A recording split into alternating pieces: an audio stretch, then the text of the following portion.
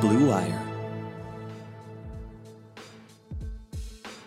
Hello, everyone, and welcome to another edition of The Rebuild. I'm Henry Ettinger, joined by my co-host, Jordan Klimack. Recording this on a Tuesday night. Jordan was unable to join us on the post-game show after Browns-Vikings. So, Jordan, let's just jump into it. Let's start there. What were your thoughts about the Browns' 14-7 victory over the Minnesota Vikings on Sunday? What do you think, Henry? What do you think? Like, just knowing me from doing this podcast, what do you think my outlook would be on this game? Somewhat optimistic, given that. Yeah. Oh, you're a glass half full guy. So again, I just kind of go back to a win is a win is a win.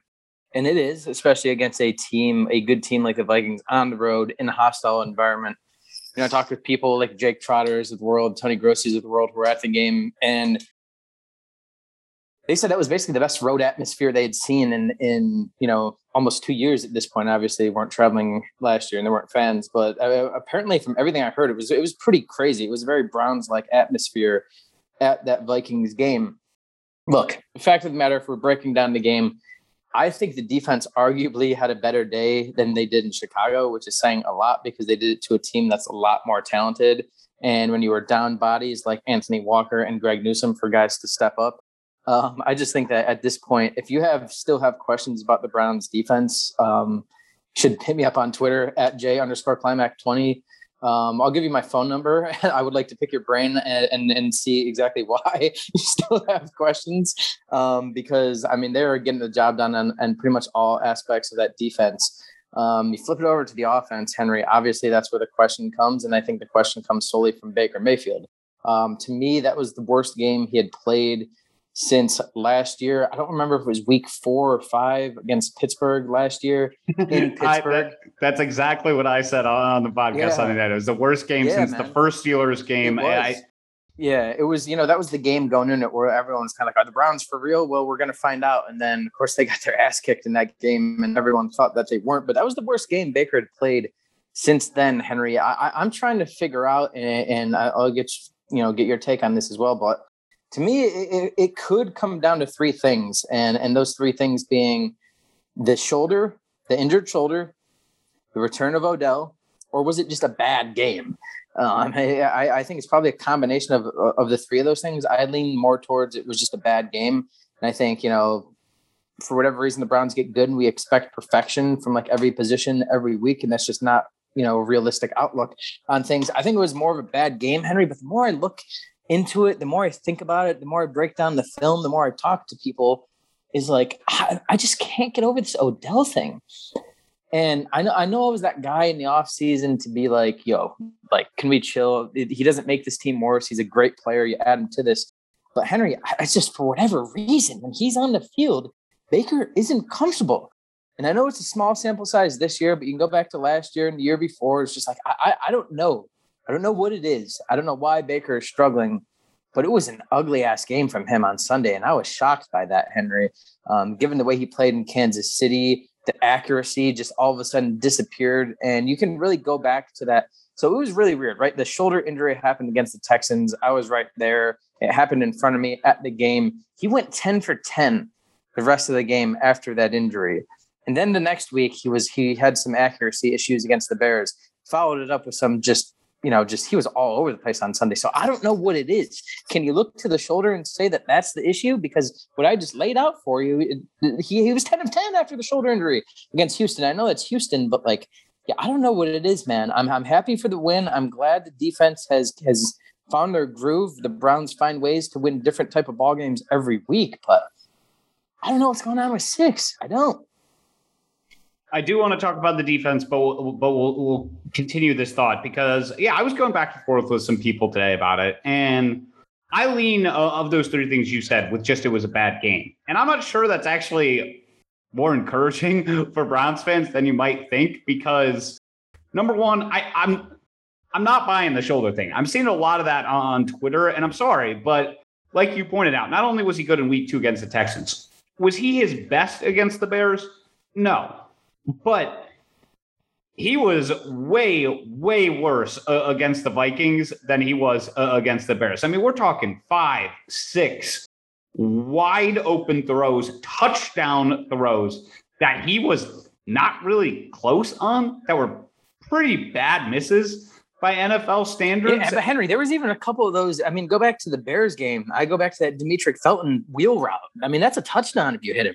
There were one or two of those, but like I was going through the stats today, right? Like he had an average QBR in that Bears game. He had a 15 QBR in like he was arguably the worst quarterback in the league on Sunday, even though the Browns won. And frankly, the guy on the other side of the football might have been your best counter argument to that in Kirk Cousins. But I think that had a lot more to do with the Browns defense. I mean, and when it comes to Odell, I don't have an explanation for that. I'm not buying that either, just because Odell was wide open. I saw some people being like, "Oh, Baker's forcing it to Odell." He wasn't forcing it. But that's wide open. Here's the thing on that. He was absolutely wide open, without question. He was wide open all day. He had 4 steps on the play. Yeah, I'm going back to that play in the fourth quarter that would have ended the game right there. Henry, the fact of the matter is, the Browns should have won that game 28-7. If Baker Mayfield plays a decent game, that's a blowout. I'm not even saying if he plays a perfect game. If he plays a decent game, that's a blowout. But back to the Baker and OBJ thing. I think it has nothing to do with OBJ at this point, Henry. I don't. Guys getting open. Kevin Stefanski took the blame on his shoulders after the postgame, saying, look, I need, he was asked about Baker struggling. He said, I need to be better. I need to call better plays, get people open. Like, Kevin, you called a hell of a game. I mean, fourth down questions. I mean, that's for another time. But he had guys open all day, particularly Odell Beckham Jr. So Odell's getting open. The problem is, whatever reason, Baker can't get him the ball. I don't think he's forcing it to him, because we go back to a couple of weeks ago, there were multiple times where he could have shoved the ball down the field, but he took checkdowns. We wouldn't have saw that in 2019. I think it's a mental issue at this point. Now, I don't know what it is, but for some reason, when Odell is out there and you're in a huddle and you look at and you see Odell in there, I just think Baker's uncomfortable. I don't know why. I can't explain it. I don't know if anyone can. I think it's a mental thing at this point, because what else could it be? The guy is wide open. Baker, we've seen you throw darts. He threw a dart to Hollywood Higgins in this game, that set up the Kareem Hunt touchdown. I just don't get it. It's hard for me to understand, because he was been open, Henry, but you just can't find him. And that happened the second Odell came back. The second he came back in that Bears game, Baker all of a sudden went from being the most accurate quarterback in the NFL to losing that accuracy. And it happened in a blink of an eye. And I just don't understand it. See, to me, though, it's a little bit of correlation, not causation, because he wasn't just missing Odell, though. How long does it become, like, how long do we say that it's just coincidence? And then at what point does coincidence turn into a theme? I mean, to me personally, like, I don't think last year had so much to do, again, with Odell, as Baker still learning the offense. And I think if you look at the way the Browns call plays, that was more the change that happened over the course of the season than it just being Odell's gone. And in this game, he didn't just miss Odell. I mean, he missed Kareem Hunt wide open in the end zone. He missed Harrison Bryant wide open on the left sideline for what would have been a 30-yard gain at a minimum, if not even more than that. So to me, it wasn't just that he was just missing Odell Beckham. And that's but I'm not talking about him just missing Odell. I'm saying when Odell is out there, he all of a sudden just becomes a less accurate quarterback to everyone, not just Odell. And I'm just trying to process that, and I can't. You know what I mean? It's hard. It's hard to understand. Yeah. Again, I don't know. I'm not buying that those two things are related. I think he's going to bounce back here. It's just, and I saw a lot of comparisons to, like, oh, well, Baker, Aaron Rodgers had a bad week 1 game, and, quarterbacks have bad games. And while that's true, I thought it was just the wrong comparison, and I brought this up on the Sunday pod. It's more like Josh Allen's week 1 game against the Steelers, where, yes, Baker's going to have plenty of chances to redeem himself. I think he's going to redeem himself in the same way that Josh Allen did, these last couple of weeks. I think Baker's going to do the same thing throughout the season. But unlike Aaron Rodgers, Josh Allen and Baker Mayfield both have not climbed the mountaintop. And so there's a little bit of doubt still there that, like, hey, are you going to lay an egg in one of these big moments? Because we've only seen you in a couple big games. And if Baker plays like that against the Chiefs, against the Bills, against the Ravens. Like, the Browns are going home in the playoffs. Like, they beat the Vikings by a touchdown. And yes, the Vikings are a solid team. That is a tough environment. And we'll get to plenty of the other optimistic reasons about why the Browns won that game. But they're not going to be facing Kirk Cousins in the AFC playoffs. And that's going to be a major problem if Baker's still at that level. And so, to me, it's just slightly worrying because you saw 12, 13, 14 games of Baker Mayfield look pretty consistent. And I kind of thought these games were behind him. And then all of a sudden you're like, oh boy, the Browns are winning in spite of Baker Mayfield, not because of him. Yeah, and I think you hit the nail on the head. That's where I was going to go next, Henry, is just like, if this is the case, look, the fact of the matter is everyone's bet. Like, today might have been a bad day for me at work. Like, I'm due for a bad day at work. You're due for a bad day at work. Those things just happen. If it becomes a theme, it becomes a problem because, like you said, if we're, in week 14 where you need a win, you're on the road, you need a win to get in the playoffs. You're in the playoffs, you need a win. And all of a sudden this inaccuracy starts to shine again. Then that's when it becomes an issue. Henry, it might have sounded like I was panicking to start this podcast. This is raw emotion. I'm not panicking by Baker by any means. I'm not saying, well, hey, Mike Tannenbaum was right. We shouldn't pay him or anything like that.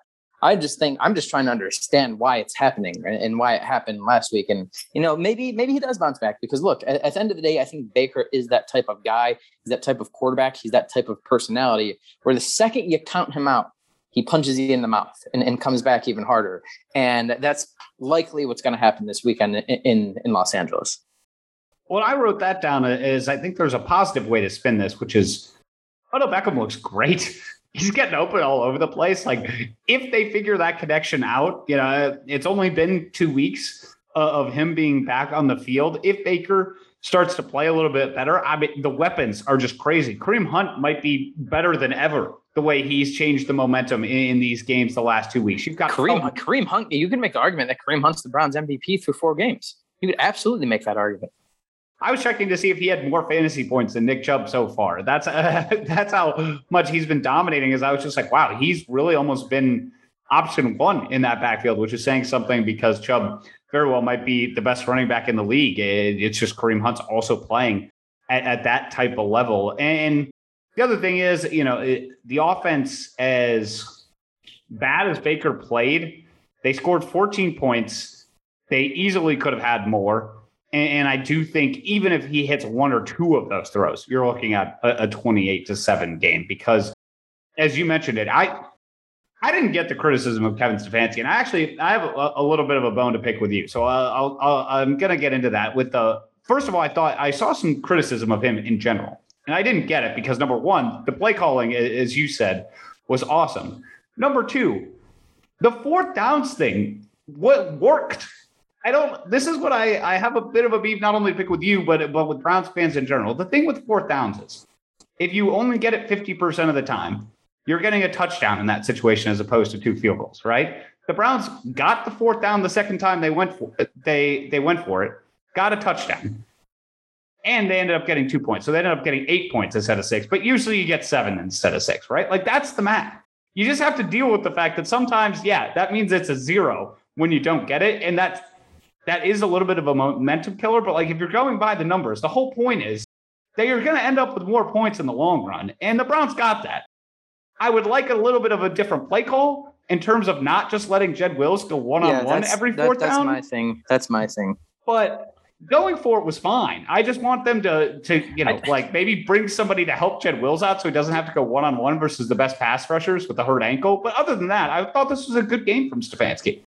Yeah. This was arguably Stefanski's best game as head coach of the Browns. I just think that at the end of the day, I just think he's almost at points analytically driven to a fault. And by that, I mean, I understand the analytics. I appreciate the analytics. I understand how they play into that, everything that you just laid out. I just think in certain games, especially the way that this team is playing, when the past 2 weeks, they grinded out defensive wins, the offense has taken a step back. In those games, you just need points.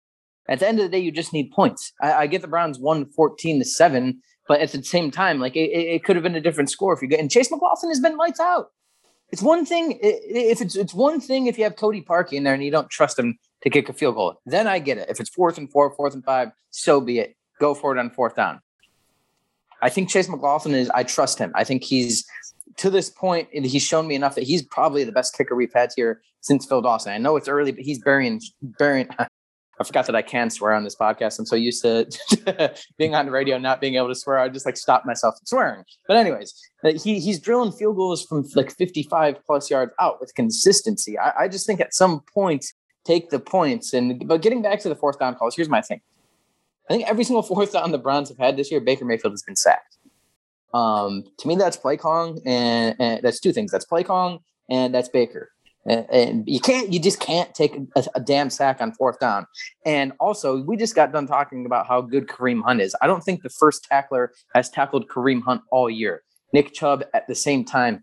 Like, why do we not? There was a formation that the Browns ran where Kareem Hunt was in a 3-point stance, hands on the ground, basically at a fullback position, took it for the first down. Why they don't run that type of formation on a 4th and 2 is beyond me. You have the best line in football. You have the best running back combination that I've seen in the NFL in a long ass time. Take that, run the ball on fourth down. If it's 4th and 2, run it. 4th and 5, I get it. But at the same time, I don't know. I think Kevin Stefanski has been great. I thought he was great on Sunday. That was the only bone I had to pick with him, was a couple of those play calls on fourth down. Because like you said, Jed Wills is a shell of himself right now. And you're letting him go one-on-one on a fourth down. That spells danger. And that's why Baker has been sacked on all these fourth downs. Yeah, I don't even mind the aggressiveness. I think it's the right call. It's just somebody's got to help Jed Will. I don't even mind the pass play. It's great. You know what it is? I just don't know if I can wrap my head around it yet. Like I feel like and by that I mean like Kevin Stefanski is coaching NFL games like I play Madden. You know what I mean? Like if it's 4th and 7, I'm going for it in Madden. Like I'm going for it every fourth down. And I literally feel like, Henry, I was watching the game on Sunday and there were multiple times where I was just like, almost said it jokingly. Like it was a 4th and 5. I was like, oh, they're going to go for it. And then like I turned my head to the TV. I was like, oh yeah, they actually are going for it. Like they are. I just feel like I expect them to go for it on fourth down at this point. And the other part of that is too, Jamie Gillan has been awful. And I mean awful, man. Yeah, that's almost a whole separate podcast about how bad he has been. But we go for 2 hours about that. I was talking with somebody about the Browns roster today, and I was like, and we need to get to the defense here because we've gone too long without it. But I was like, outside, throw away quarterback for a second and how Baker played. I was like, the Browns have arguably the best roster in the NFL. And I know we were saying that before the season, but they really look like they might have the best roster in the NFL. And I was trying to think of like the big holes in the roster. And I was going through, I was like, really, there's not many. And then I was like, punter is kind of the biggest hole on this roster right now. And you can make that argument. Certainly could. But Jordan, let's talk about the defense because as I said, we've gone too long about, without talking about them.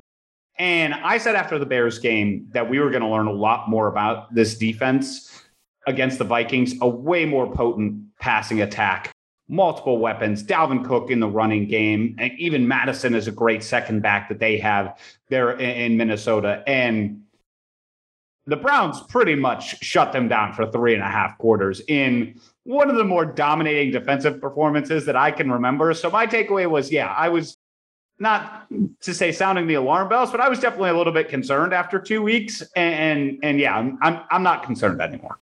Oh, yeah. How could you be? I mean, Henry, like I said, I think this defensive performance arguably was better than the one against Chicago. And I know they had the 9 sacks and all that, but Clowney had a great game on Sunday. Myles Garrett had another great game. Takk McKinley has put together a handful of good games in a row. Malik Jackson, no one is talking about Malik Jackson. He played out of his, I went back and watched this game, Henry. He played out of his mind on Sunday. He had a great game. Malik McDowell has shined. Everyone on that defensive line has shined. And kudos to Andrew Berry. Last year, he completely reworked that offensive line and it became the best unit in football. This year, he completely reworked that defensive line and it is certainly on its way to becoming the best unit in football. But the main thing that that stands out to me when we talk about the Browns defense, obviously you can start with Myles, but after Myles 1A, 1B, you have to go to Jeremiah Owusu-Koramoah.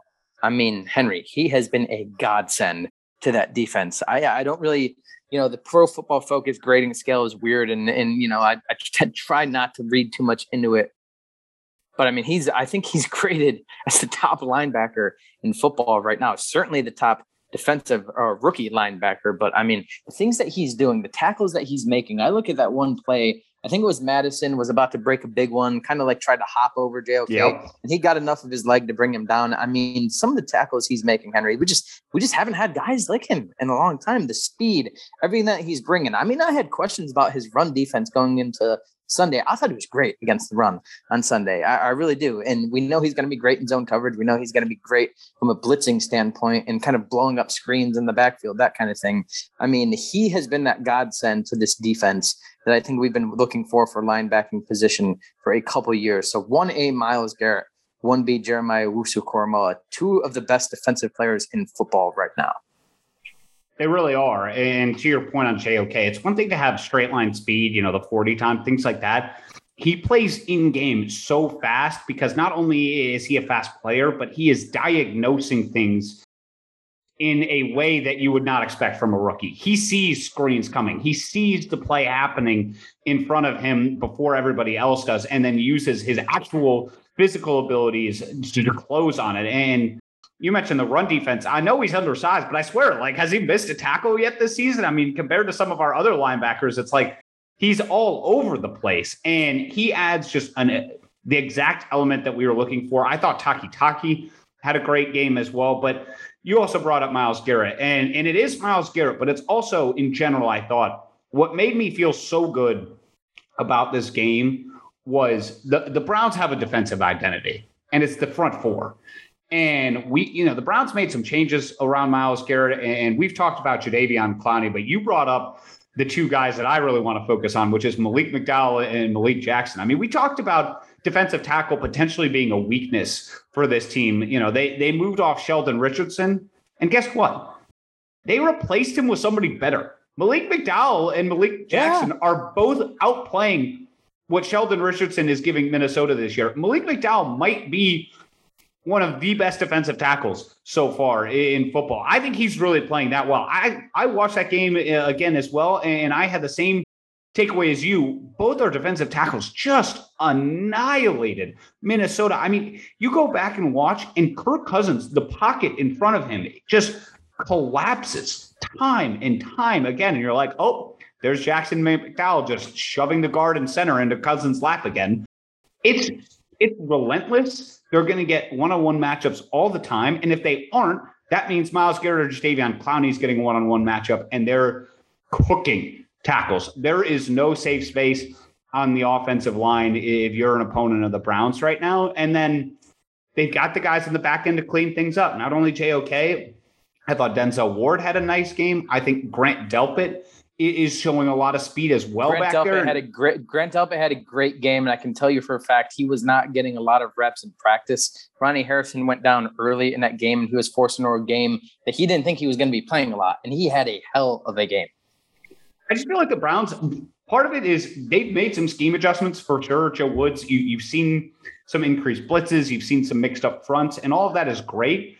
But part of it is just the players are playing better, and the right ones are playing more. We're getting more JOK. We're getting more Grant Delpit than we got at the beginning of the season. And some of the guys are just playing better. Like Denzel Ward had a really tough matchup, and he just played better than he did in the first couple of weeks. And that solves a lot of your problems when all of a sudden, he's having a really good game against Justin Jefferson, and nothing's coming easy there.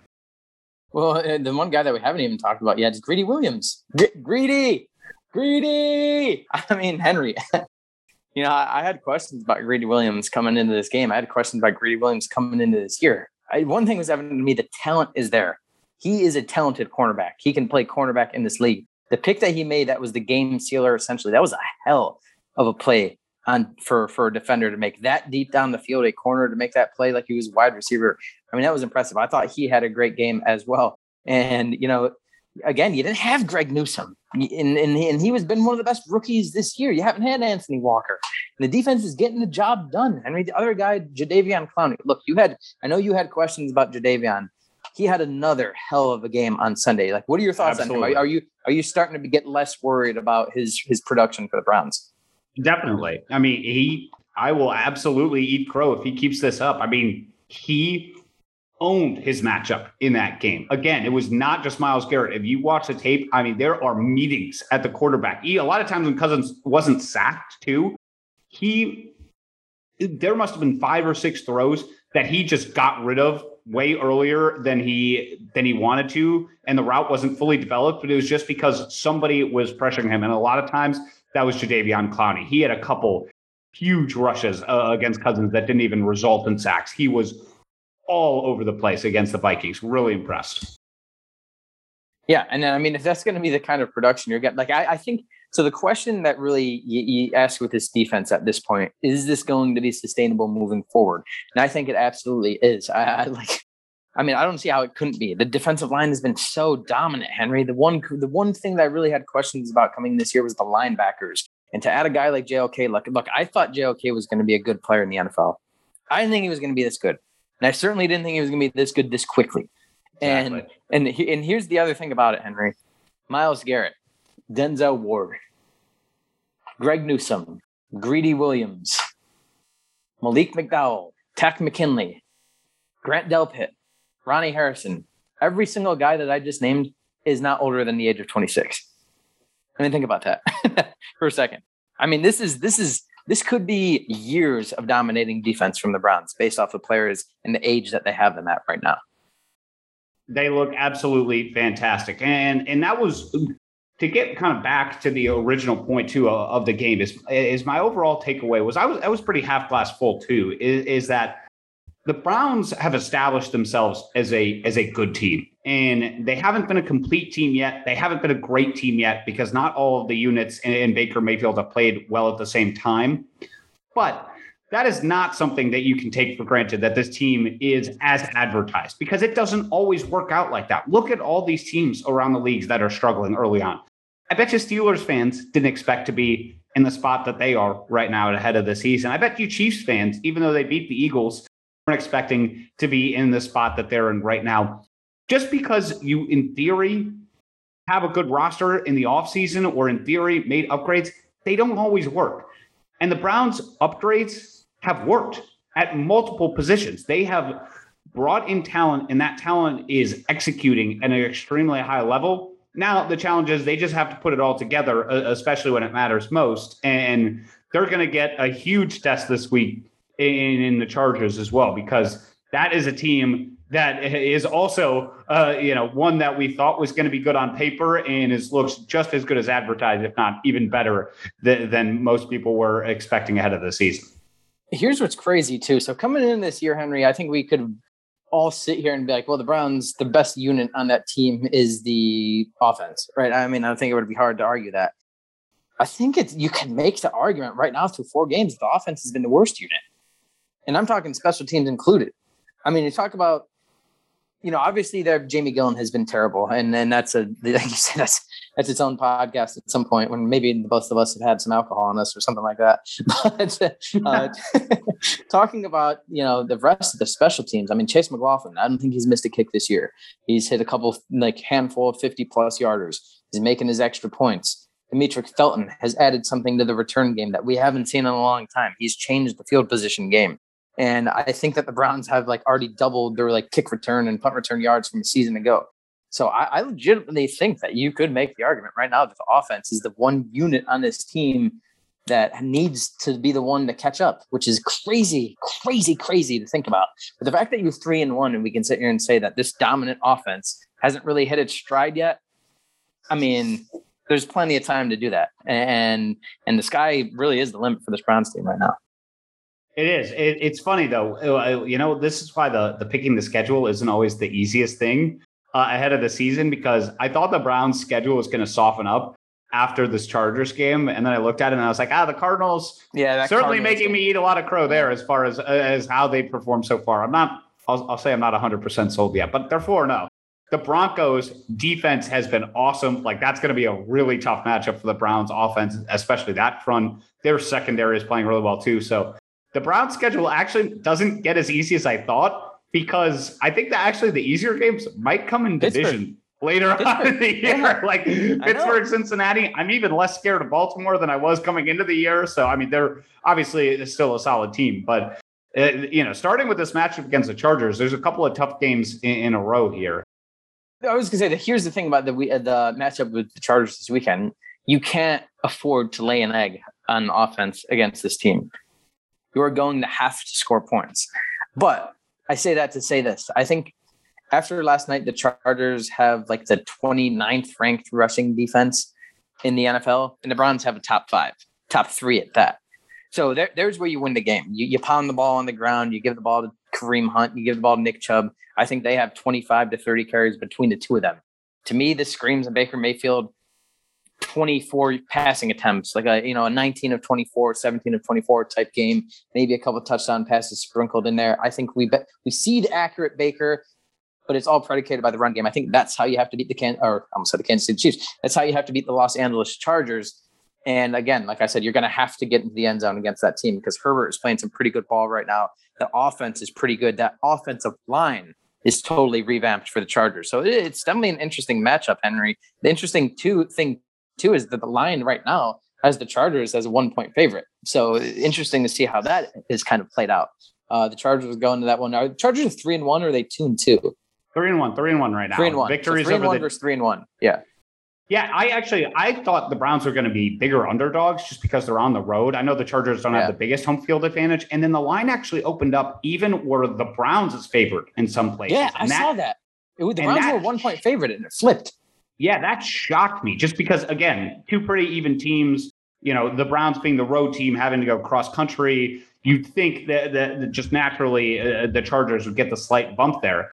But then you brought it up. As I looked into this matchup, I was like, well, the Chargers are going to have to stop the run game of the Browns. And I do think that will be where this game hinges ultimately, because all the Chargers are going to be talking about all week is the run game because they've hemorrhaged yards on the ground. They've struggled mightily in that area. The rest of the team is pretty solid. They do have some weaknesses at safety as well, but Nick Bosa is a problem. If you watch that Raiders game on Monday night, they got pressure a lot. Joey Bosa. I just said Nick Bosa. Wrong Bosa. Joey Bosa is a problem, though Nick Bosa also is too.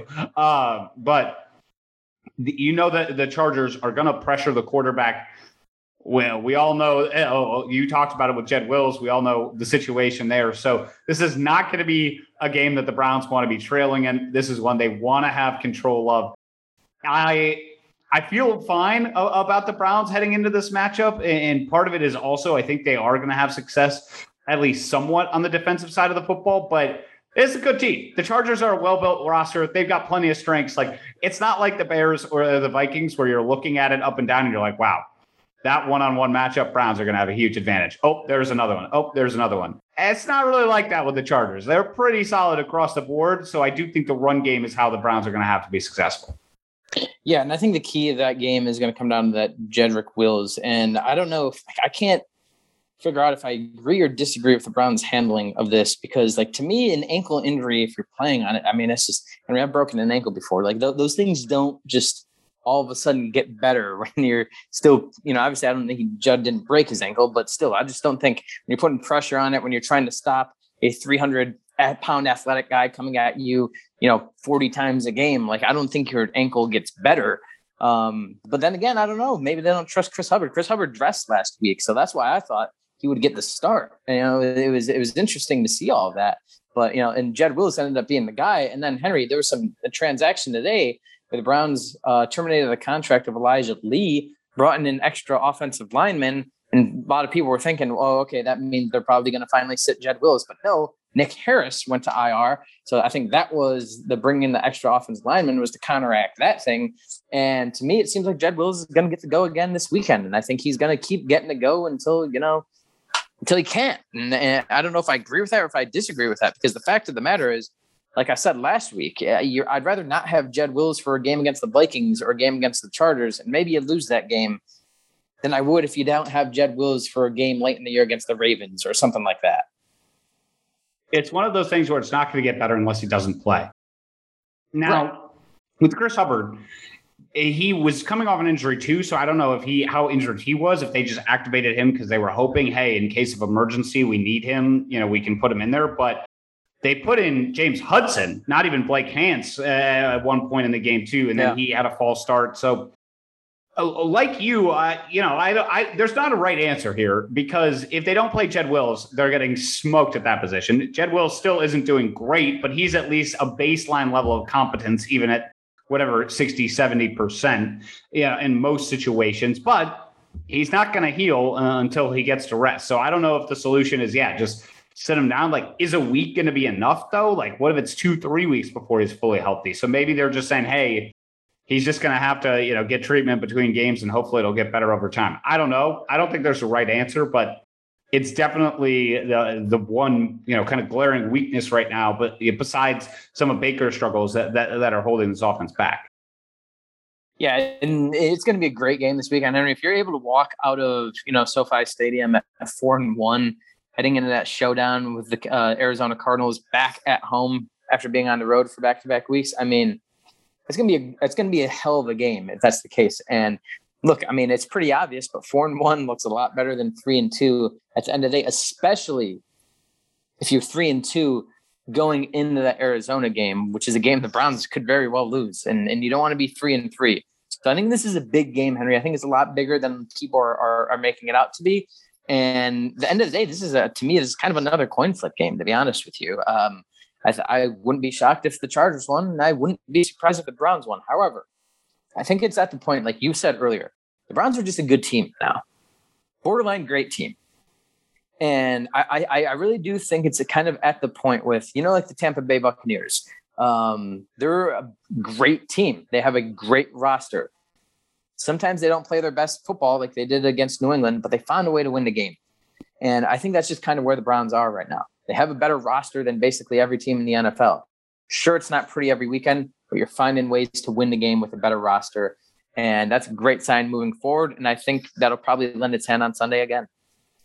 I do think it's a coin flip game. I think you're right there. I feel better about the Cardinals game maybe a little bit than you do. Maybe number one, because of my preconceived notions about the Cardinals. But number two, I've also watched that offensive line try to protect Kyler Murray. No, that team has a decent offensive line, I will say. I think it's at least better than I expected it to be. I've seen Kyler, I think, save them a few times here. That I think the Browns are going to have success. But to your point, the Browns in week one, and they're about to face the same challenge. I think it's very similar actually with the Chargers and the Cardinals.